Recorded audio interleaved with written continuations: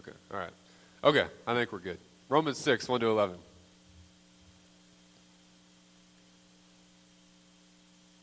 Paul writes, starting in verse 1, he says, "What should we say then? Should we continue in sin so that grace may multiply? Absolutely not. How can we who died to sin still live in it? Or are you unaware that all of us who were baptized into Christ Jesus were baptized into his death? Therefore, we were buried with him by baptism into death, in order that, just as Christ was raised from the dead by the glory of the Father, so we too may walk in newness of life. For if we have been united with him in the likeness of his death, we will certainly also be in the likeness of his resurrection. For we know that our old self was crucified with him, so that the body ruled by sin might be rendered powerless, so that we may no longer be enslaved to sin, since a person who has died is freed from sin. If we died with Christ, we believe that we will also live with him, because we know that Christ, having been raised from the dead, will not die again. Death no longer rules over him. For the death he died to sin once, for all time. But the life he lives to God. And so you too consider yourselves dead to sin and alive to God in Christ Jesus." Samuel Tuke was an English reformer in the 19th century who came up with a radical new way to treat the mentally ill called the principles of moral treatment. At the start of the 18th century, the clinically insane were typically viewed and treated as less than human. They were looked at as sort of like wild animals who had just completely lost their reason. They were not held morally responsible for anything they did because they weren't considered to have any capacity for morality left in them. They were objects of ridicule for the public, put into uniforms much like a prison, even kept in chains at times and other just appalling conditions, often subject to numerous torturous treatments, including whipping, beating, shocking, starvation, irritant chemicals, and prolonged isolation. This was the context that these principles of moral treatment were developed, which now sought to reform the treatment of the mentally ill. And this man, Samuel Tuke, he was a major player in advancing that movement. His contribution to all of this was this idea that the way to treat these people was not treating them as less than human, right? But rather by treating them the same as everyone else. And so rather than dressing them up like prisoners, he put normal clothes on them. Rather than beating them and torturing them, trying to force the illness out of them, he gave them jobs. He gave them responsibility. He tried to give them a sense of right and wrong, of good and bad, of rewards and consequences. The patients, they were told that their treatment depended on their behavior, and in this sense, their moral autonomy was recognized. If they behaved well, they were rewarded, and if they behaved poorly, there were minimal uses of restraints or instilling fear that they had to go through. And in doing all of this, dressing them up as normal people, integrating them into a normal life, the goal was that nobody would even be able to tell that they were mentally ill, including themselves. That was the goal. That by treating them like normal people and making them look and behave like normal people, treating all of their external problems, that people would really begin to think that they were normal people, and maybe even they themselves would begin to believe they didn't have anything really wrong with them. The only problem with all of this was that it did nothing to address the essence of who and what they were. This is an extremely relevant idea for us to think about during our time in the Word this morning, because as we keep working through the book of Romans and we come upon chapter 6, we encounter one of the most prevalent, common, repeated questions that every single gospel-believing Christian encounters. You cannot believe in the free gift of the gospel without wrestling with this very question in our text this morning, which is, if God's grace is so free and it's so deep, if God really saves wicked, sinful, rebellious men, not by anything they do, not by requiring that they clean themselves up first, but by the absolutely free gift of grace through faith, then should we not continue in sin so that grace can abound all the more? In other words, don't we just get to do whatever we want now? All my sin, past, present, and future, is swallowed up in Christ on the cross. That thing has been paid for. And so why not just do what I want and be happy? I'm going to paradise one day anyways. But what I want to suggest this morning is that this isn't actually the part of the question that gives us the most trouble.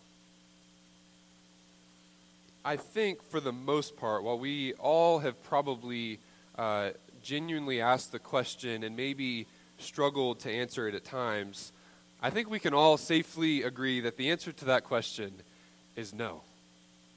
No, we should not continue in sin. We all know that. What we have real deeper issues with are the actual reasons why. Why should we not continue in sin?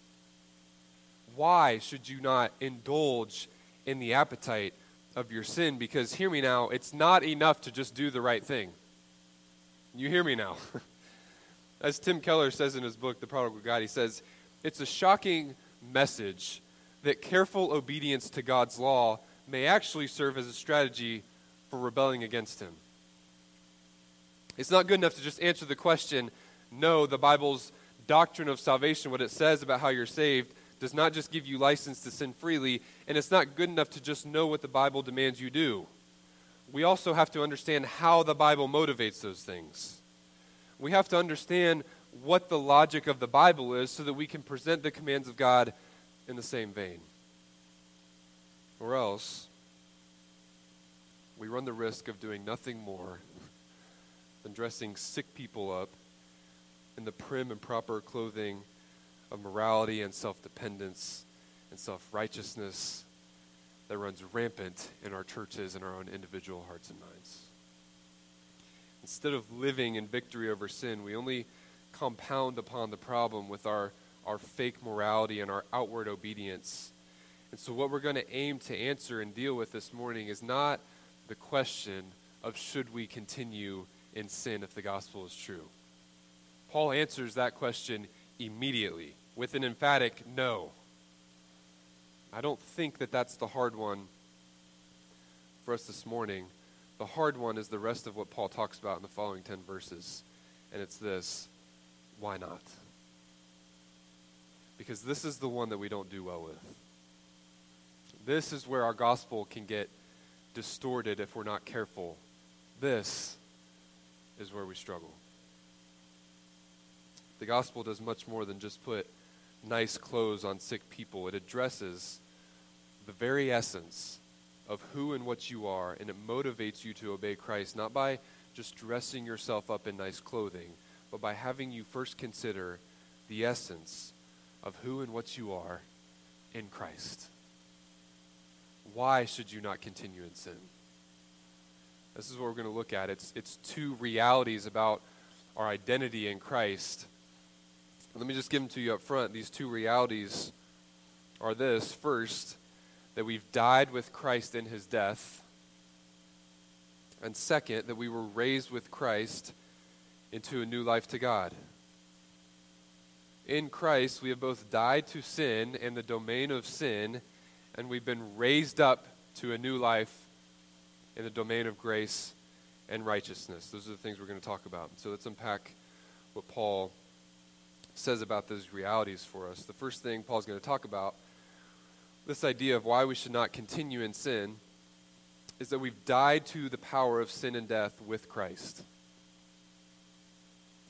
This is another feature, or we could say another aspect maybe of our union with Christ, in the same way that when we're united to Christ by faith, we receive all the benefits of salvation through him. We receive his righteousness, his relationship to the Father. All those benefits become ours by virtue of our union with Christ.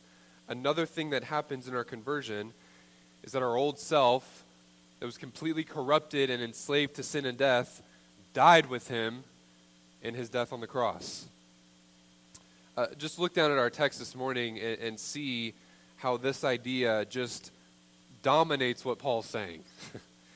In verse 3, or are you unaware that all of us who are baptized into Christ Jesus were baptized into his death?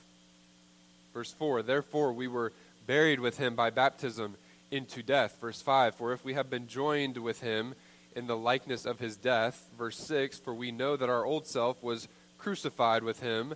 Verse 8, now if we died with Christ. And verse 11, so consider yourselves dead to sin, but alive to God. Literally, in almost every single verse here in this passage is this idea that we have died, but not just that we have died with Christ. It's part of the mystery of our union with him that we died with him when he died, and we also were raised with him when he rose up out of the grave. And we'll talk more about that as well, because those two realities, they go hand in hand together. But for now, please just realize that if you've been united to Christ in faith, the spiritual reality about you is that you died with him in his death. The old man, the old you, really did die that day.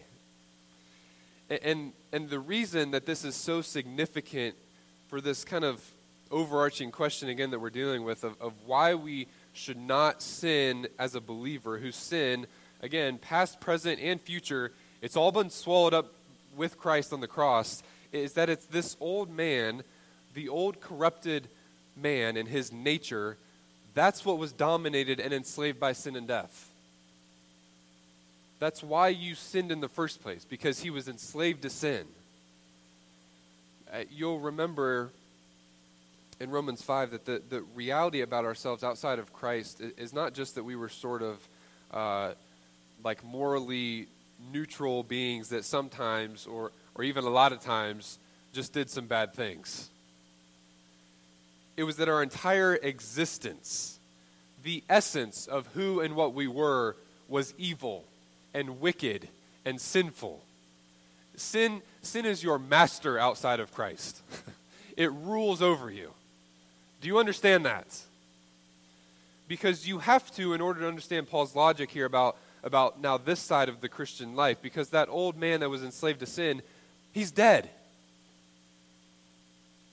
So should you continue in sin? The first reason we can answer no to that is because we've died to our sin with Christ. As verse 6 says, the body ruled by sin is now rendered powerless. So we may no longer be enslaved to sin. It has no power over you anymore. You've died to it.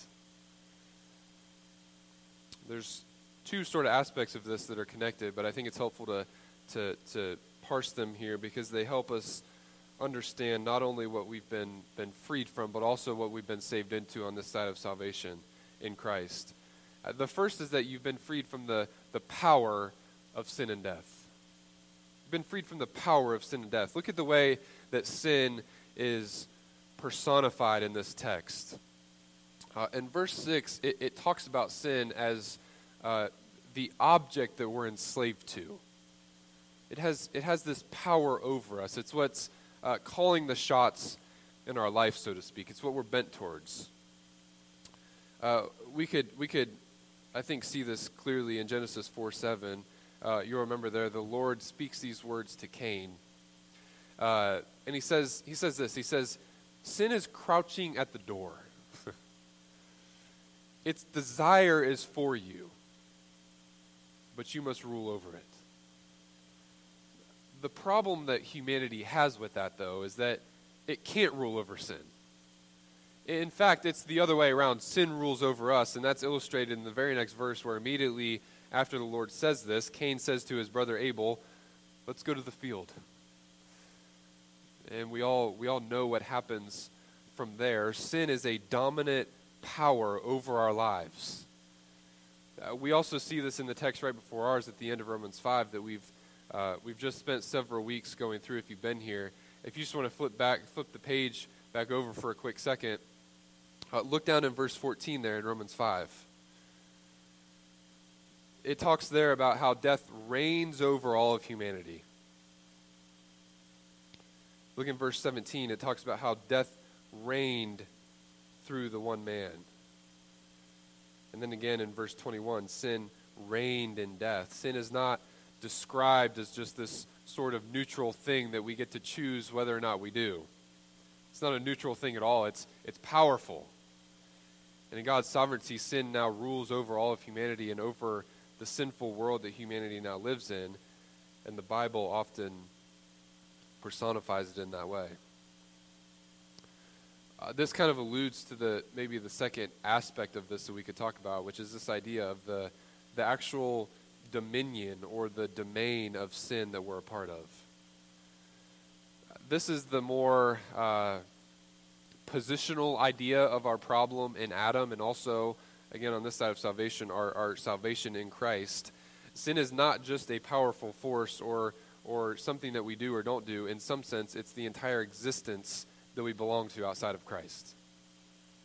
Outside of Christ, we belonged to the domain and the dominion of sin. It's the world that Adam ushered in with his sin that is just dominated by sin and death, and that only brings condemnation.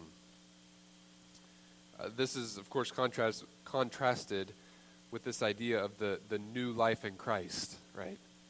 That is reigned over not by sin and death, but by grace and righteousness. But that's only available in Christ. As long as we're in the world that Adam ushered in with his sin, we live in a world that is tainted by sin and by death and destruction. This isn't hard to see, friends. You can look around anywhere and know that anything that is not as it should be, as God designed and intended it to be, or how it will be in the new heavens and the new earth, anything that does not match up to that standard and expectation is a product of sin. And it belongs to the domain of sin and death. And that's the domain that we all belong to outside of Christ. It's the world that we live in. But part of the reason that Paul gives for why we should not continue sinning if we've been saved by God is that we've died to all of that. We have died to the power of sin and death. In our union with Christ, we've been transferred from death to life, from sin to grace. We've been taken out of that old life so that we could be ushered into a new one. You may or may not remember a song that was released back in 2008. It was called "Dead and Gone," and it was done by the great theologian named T.I. Now, I use theologian loosely here, okay? You're not going to find him in the same part of the library as John Calvin or Martin Luther. And this isn't necessarily a song you're going to find in your hymn book or the worship music playlist on Apple Music, whatever that even is these days. T.I. is a hip-hop artist who I can't say with full confidence was even attempting to do sound theology here, but he did stumble onto some great theological truth in this song, I think. The premise of the song, it starts with him he's recounting his past life on the streets. He was unfortunate enough to have witnessed his best friend be murdered, actually, in the streets that he was a part of at a young age, that were dominated by pride and by violence. In that world, small instances of aggression or rivalry, they can quickly turn into tragedy. And so what he's doing in the song is he's attempting to bring out this reality that this is just how things went in the world that he used to belong to. There was a certain mentality that dominated the world he lived in. It's what he belonged to. It was the only life that he knew. But now, and this is where the song kind of takes a turn, he's living a new life now. He's turned over a new leaf. He's no longer involved in those things anymore. He doesn't live in that world anymore. That's not how he acts or thinks or what he gets involved in anymore. His life looks different. But here's the thing. There are times, moments, instances where he feels the tug to go back. You feel me on this? There's moments when something happens and his old instincts kind of kicked in and he wants to go back to his old ways. He wants to handle those things the way he would have before, back in his old life. And this is what the entire song is all about. It's him explaining why he doesn't do that, why he doesn't do things that way anymore. And his answer is a profound one. It's the title of the song, the theme of the chorus, the most iconic and memorable line of the whole song. It's his answer to that very question, and it's this: the old me is dead and gone. He's dead and gone. That's his answer. T.I. isn't just saying he chooses to do good things to prove to himself or even other people that he's changed now. T.I. isn't saying, man, somebody really helped me out. They helped me get on the straight and narrow, and I want to spend the rest of my life repaying them for how much they've done for me. T.I. isn't trying to cloak himself in fake morality. T.I.'s reason for living a different kind of life now is that he's trying to live out a new identity. He's not saying, even though I'm that same dude, I'm just going to act differently. He's saying, I'm a whole new person now, and so I'm not going to live like the old one. And here's the thing, while this may be just sort of metaphorical for T.I., I don't know all of T.I.'s story, but it may just be kind of a metaphorical way for him to explain his life. This is actually a real reality for every single person who is in Christ this morning. Do you hear me on that?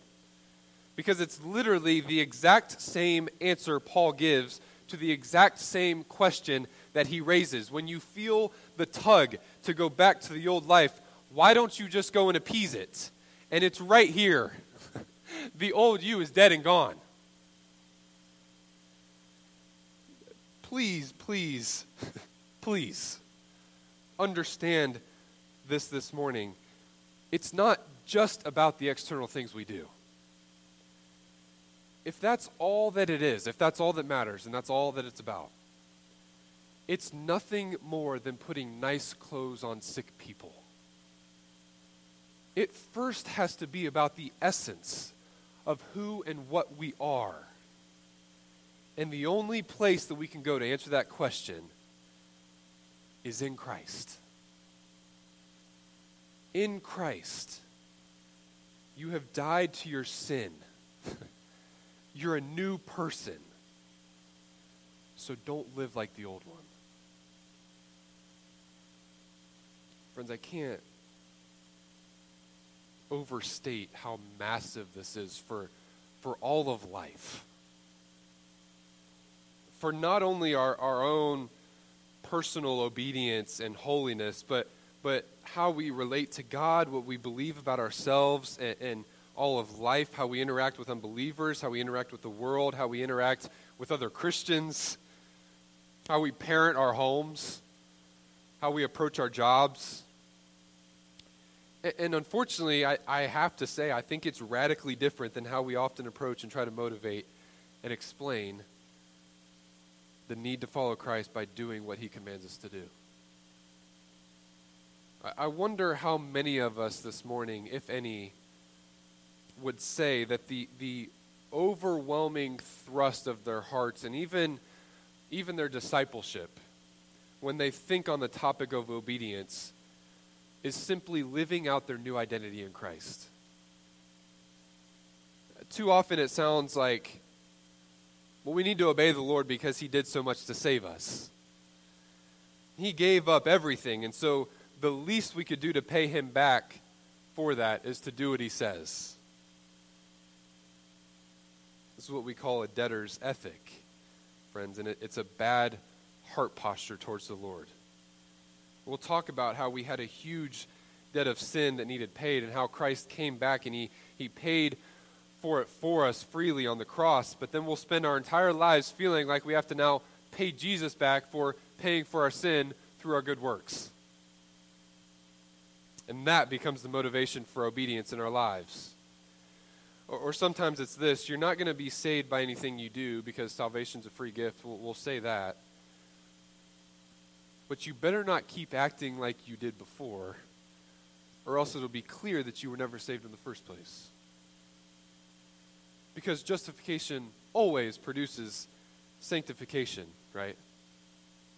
And so good works, we'll agree, they're not required for salvation, but there becomes a flavor of works righteousness in it when the dominant motivation towards obedience is now proving that you were ever saved in the first place through your good works.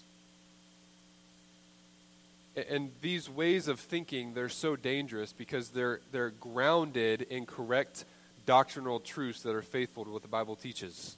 You hear me? But let me just say this. We have to speak the way the Bible speaks. We're quick to point out and condemn false doctrine as we should be, but even in our doctrinal fidelity, in our theological accuracy, there's a way in which we can misuse those right doctrines and still fall into error. You follow me?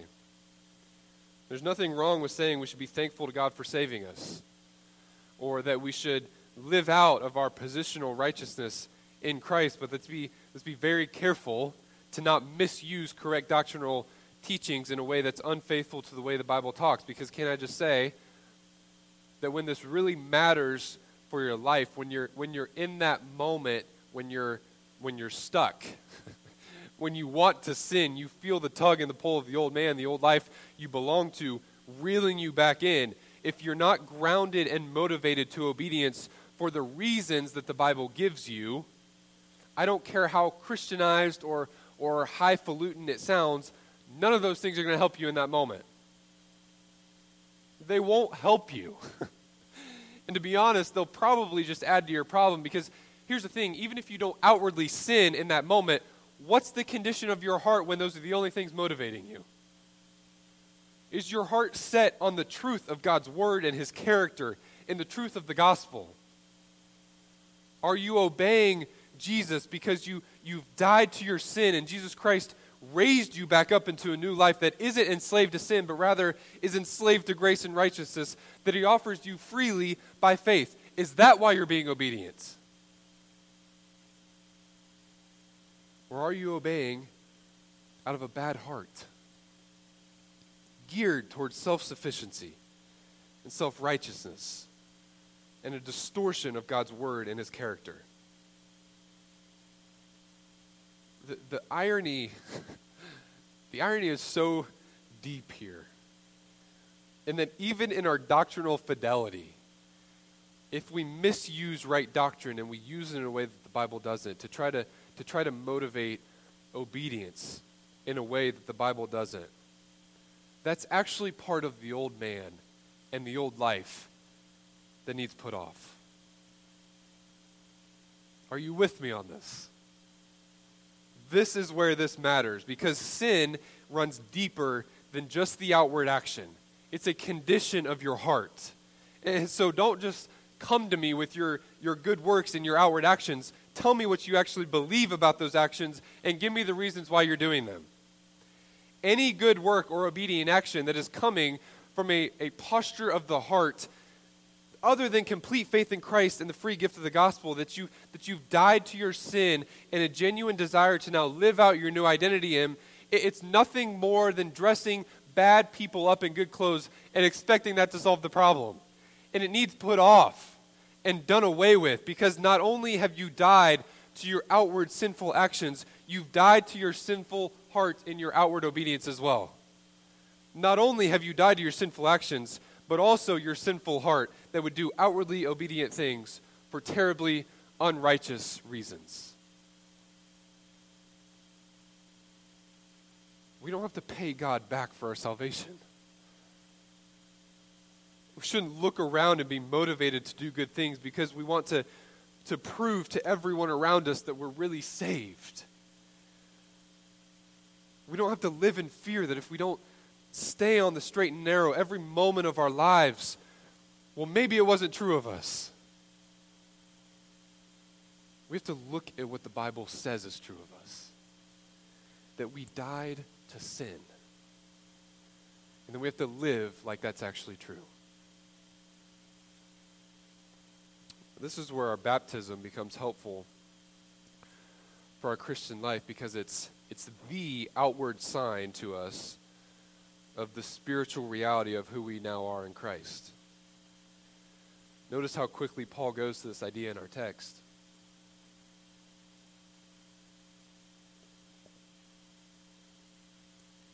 Should we continue in sin so that grace may abound? Absolutely not. How can we who died to sin still live in it? That's what we've been talking about. But then this, right after that, or are you unaware that all of us who were baptized into Christ Jesus were baptized into his death? Therefore, we were buried with him by baptism into death, in order that just as Christ was raised from the dead by the glory of the Father, so we too may walk in a new way of life. There's a lot of conversation and debate around exactly what happens at our baptism and who it's for that we don't have time to jump into today. At Mercy Hill, we believe that baptism is for believers only, and we believe that it's a symbol of our union with Christ and the spiritual reality that takes place when we're converted. We baptize by immersion, where the whole body is dunked under water and then subsequently lifted up out of the water. And it's a picture of this very reality that we're talking about this morning, that the old man has gone to the grave with Jesus in his death and has then been raised up with him into a new life. This is the new birth in the life of the believer that we talk about. Unfortunately, I think we oftentimes treat baptism as nothing more than just a weird sort of ritual act that we do in our kind of churches, or maybe just nothing more than an act of obedience to something that we know we're just supposed to do. Or I think a lot of times we're just content with the sign of baptism itself, and we don't ever really consider the greater reality that it's pointing us to. There's a 1929 painting done by a man named Rene Magritte, probably not saying that right, but called The Treachery of Images. And what it is it's just a painting of a pipe. It's a simple painting with a sort of a tannish background and a black and brown pipe on it. That's all it is. But the pipe wasn't actually the significant part of the painting. The significant part of the painting were the words that he wrote underneath the pipe. Because underneath the pipe, he wrote these words in his French language that read, "This is not a pipe." This actually infuriated some people when he did it. If it wasn't a pipe, then what was it? But his point was actually a very simple one. It wasn't a pipe. It was a painting of a pipe. Now, we all hate those people, right? But what he was trying to do was make a distinction between the sign or the symbol or the image of the pipe and the real thing.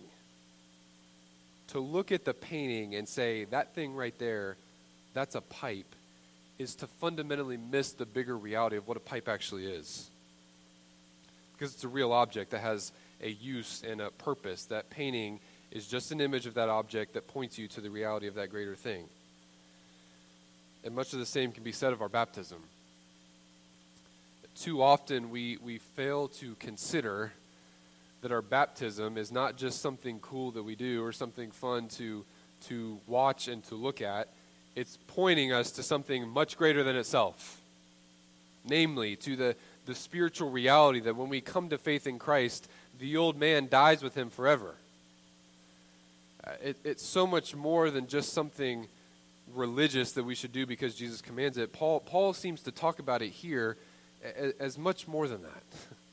It's quite literally, every time we see it, a preaching of the gospel to us and a communication of our new identity in Jesus.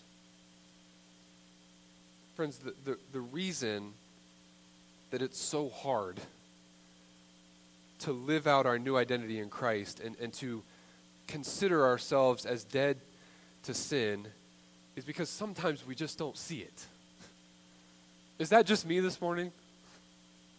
Again, talking about this moment of sin, when you get to the moment where every fiber of your being wants to engage that desire and scratch that itch, how am I supposed to think about myself as being dead to sin in that moment? It don't feel dead.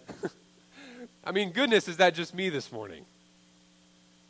In fact, Nothing feels more alive than that desire. That old me isn't dead and gone. He's right here talking to me. Paul says in that moment, when your realities are somewhat distorted and you can't see it clearly, look at your baptism. Remember what it felt like. That water swallowing you up in a moment. It was real. And it's still real of you right now in this moment. That really happened. In the same way as you were immersed under the water, so did that wicked old man go to the grave. And he died with Christ. He's dead and gone, and you no longer belong to him. You now belong to Christ. And so live in that new reality. This leads right into the second point we want to make in how Paul answers this question, why should we not continue in sin? It's the second part of your baptism. Just as you are immersed and taken under the water, so were you raised up out of that water into a new life. We've been baptized with Christ into his death and our union with him, but we've also been raised up to a new life. Jesus doesn't just defeat sin and death. He doesn't just kill our old nature. He also gives us a completely new one. He ushers in a completely new life, a new domain that is not governed by sin and death, but by grace and righteousness. And in the same way that the old man followed the orders of sin and death, the new man now lives under the power and reign of grace and righteousness. That's what Romans 5:12-21 was all about, how Christ, he not only defeats the problem of sin that Adam ushered in, but also how he creates a whole new life to participate in that isn't bound by sin's grip and where death no longer reigns. And it's just as prevalent of an idea in our passage as the death with Christ was, because those two go hand in hand. As surely as Christ rose up from the grave after he died, every person who is united to him will be resurrected from the dead into a new life with him. In fact, that's the very reason that you had to die with Christ in the first place, so that you could then be raised up to this new life. Look what Paul says in verse 4. Therefore, we were buried with him by baptism into death, in order that, so there's purpose here, just as Christ was raised from the dead by glory of the Father, so we too may walk in newness of life. Verse 5, for if we've been united with him in the likeness of his death, we will certainly also be in the likeness of his resurrection. And again in verse 8, now if we died with Christ, we believe that we also will live with him. Oftentimes we talk about these realities as if they're progressive, and as if this is the process now of our Christian life where we keep trying to put off sin in the old man and then put on the new man who practices righteousness. But what we see here in Romans 6 is that Paul talks about those realities as one-time events, accomplished for us in the work of Christ, that became true of us the moment we come to him in faith for the very first time. That's certainly true that we don't experience those things perfectly now, and we're both called to put off the old man and put on the new, but we have to recognize two things here, that the tenses of the Christian life matter, and that the truth of our identity, who we are now and who and what we belong to, is different than what we might experience. The tenses of the Christian life matter. What do we mean by that? Well, we could say the things that have happened determine what will happen in the future and should influence what we do in the here and now. The things that have happened determine what will happen in the future and should influence what we do in the here and now. What has happened? Well, we've already talked about it. We've died with Christ and we've been raised up with him into a new life. These are spiritual realities that are true of us in Christ. What's going to happen? Well, there's going to be a greater, fully realized fruition of those realities one day when Christ comes back and he finishes his work in the world. There's a sense in which we've been raised from the dead and we will be raised from the dead. This is future looking. We already have the new life that we can walk in verse 4. But there's also a future reality that awaits us. That's as sure as Christ seated on his throne right now, which is that when he when he comes back and he takes us all up with him, he's going to resurrect the dead who have believed in him. He's going to glorify us with him. Which just means this: he's going to make us into the perfect, complete version of who we are in Christ right now in the new world that he's created. Sin and death will not only not have power over us, they won't even exist in our lives anymore. We'll worship God perfectly and enjoy a perfect communion with him. All of this happens at that future day of glorification. Oftentimes we find ourselves feeling like maybe this isn't harsh enough, or maybe it's not strict enough to truly keep us in line and on the straight path. I think a lot of times that kind of thinking, it comes from just a fundamental misunderstanding of this reality that we're talking about, which is that we're a new creation. Paul's logic is not that we're going to make God less pleased with us if we sin, or that there's a chance God is going to take away our salvation if we sin. His logic is that if you continue to sin after you've been united to Christ by faith, you are in essence trying to decreate something that he's created. You're a new creation, a whole new being in Christ, no longer enslaved to sin. And so to now go back into sin and try to live in the domain of sin once again is to act as if you can decreate God's creative act. How silly does that sound? Imagine trying to live in a world as if Genesis 1 never happened. It doesn't even make sense to us. We have no category for that. We can't even imagine it. And that's exactly how ridiculous it should sound for us to keep sinning after we've been made a new creation. God has created you into something new. And so live like it. That's Paul's logic. The real struggle for us, though, is that this is all done by faith. This is why Paul says in verse 11, to consider yourselves dead to sin, but alive to God in Christ Jesus. There's a consideration of yourself, an opinion about yourself and who you are that you have to have in order to get this right. And you can only have that consideration by faith. Why can you only have it by faith? Well, because oftentimes the truth about our identity is different than what we experience day by day, moment by moment.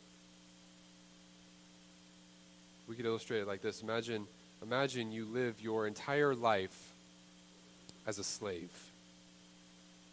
You were born into it. It's all you've ever known. You have a harsh master. He shows you no love, no care. He just demands you do what he says, the way he says to do it.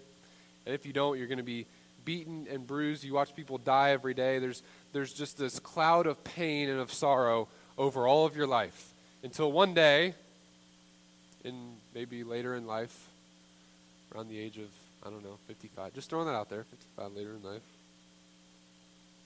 The law of the land changes. And nobody's allowed to own a slave anymore. Nobody can own a slave, and nobody has to be one. All the slaves are now free men, declared free. It's their new condition, their new identity. They no longer belong to their master. They're freed from his claim on their life, from his rule and his reign. In one single moment, all you ever knew is now completely eradicated. You have a new life. But you don't know what to do with it. Still want to wear the same raggedy clothes because it's what you're used to and you're comfortable in. And you still see that old master around town, and all the same feelings of fear and anxiety, they creep into your heart. And you can't enjoy your freedom because every moment you're worried that it wasn't a permanent reality, that any day it could be reversed, you could be sent back. In fact, you struggle to even make it on your own now. And you find yourself in this constant tension of so desperately wanting to go back to the harsh, violent, cruel conditions that you used to live under because it offers you something you don't have in this new life, in this world: comfort, ease, identity. You've lived 55 years as a slave and 5 minutes as a free man. All that's changed is the law of the land. Someone you don't even know has declared you don't belong to that man anymore. but it hasn't changed anything about how you think of yourself or what you want to do, because all you know is the life of a slave. And this is exactly how our Christian life works, friends. All that we know outside of Christ is slavery to sin. That's all we know. Sin calls the shots in our life. It steers the wheel and it puts its foot on the pedal, seeking to destroy us every moment. And when we come to faith in Christ, sin is then taken out of the driver's seat and we're removed from sin's power and authority on us. And Christ sits down at the steering wheel because he now calls the shots. Grace and righteousness reign over us. We've been taken out of that domain of sin and death and placed into the dominion of grace. But friends, while all of that is true, we know that experientially, the old master is just right across the road, still calling our name, pleading with us to come back. And every single time that we answer its call and we go back and do what it says, it is because of this simple fact. We don't believe the reality about who we are in Christ. We don't believe that we don't belong under its power. And I get it, because everything in our hearts at times would tell us that we still belong to sin and death. Everything in our hearts and our flesh at times wants to go back to the sin that held us captive, that we craved, and if we're honest, that we still enjoy a lot sometimes. But hear me this morning, before it's a failure to keep the standard of what we've been called to, or meet the expectations of our parents or our spouse or our pastors. It's first a violation of the very essence of what you've been made to in Christ. It's a violation of the life and the new domain that Christ ushered us into. Because what it says is, I don't belong to this new life you brought me into. I want to go back to the old one. And what Paul is saying is, you don't belong to that anymore. Location matters, friends. Location matters. And every single day that you wake up, the decision you have to make about yourself is not, what am I going to do today? It's not, am I going to sin or not sin? Am I going to obey or not obey? It's first this, where am I going to live? What identity am I going to put on? Am I going to live as if I belong to the domain of sin and death, or am I going to live in Christ? Am I going to live as if I really did die with him and I really was raised from the dead with him, and as if I really do belong to a new domain reigned by grace and righteousness? Because if not, even our best works of obedience are nothing more than just putting nice clothes on sick people and expecting that to be enough. Worship team, you can come up.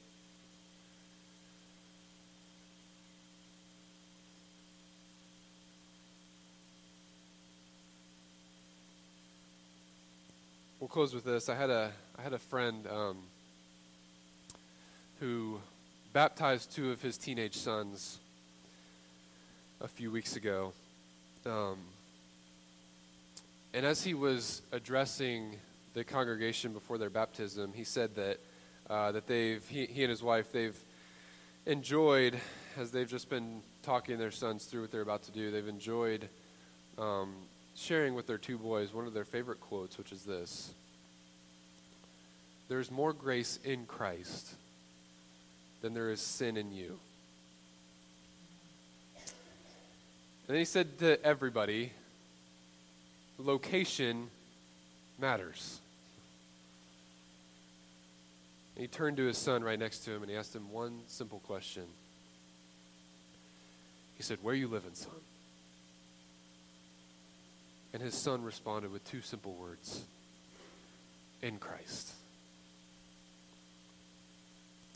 The question for all of us this morning as we leave here, it's not first, what am I going to do?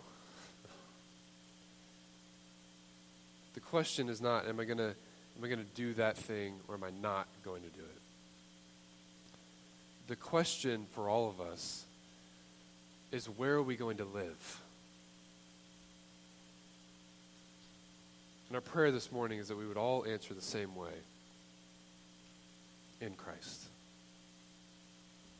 Let me pray, and then we'll close in song here. Father, we thank you again for just your endless mercy and your grace to us, Lord. We confess that not only do we do terrible, wicked things, we also do really good things for terribly wicked reasons. And our problem oftentimes is much deeper than we even realize. We thank you that your grace covers all of that, but Lord, we also ask for grace that you expose those places in our hearts where maybe we just don't see it. Maybe we don't know some things we're doing are sinful, or maybe we don't see the condition of our heart. We ask that you would expose those things to us through your word, through the Spirit, through other believers that we're around. But Lord, not so that we would ever despair, so that we would come back to you for mercy and help in our time of need. So that we would understand how deep and how wide your love really is for us. God, help us to live out our new identity in Christ in everything we do. We pray these things in your name.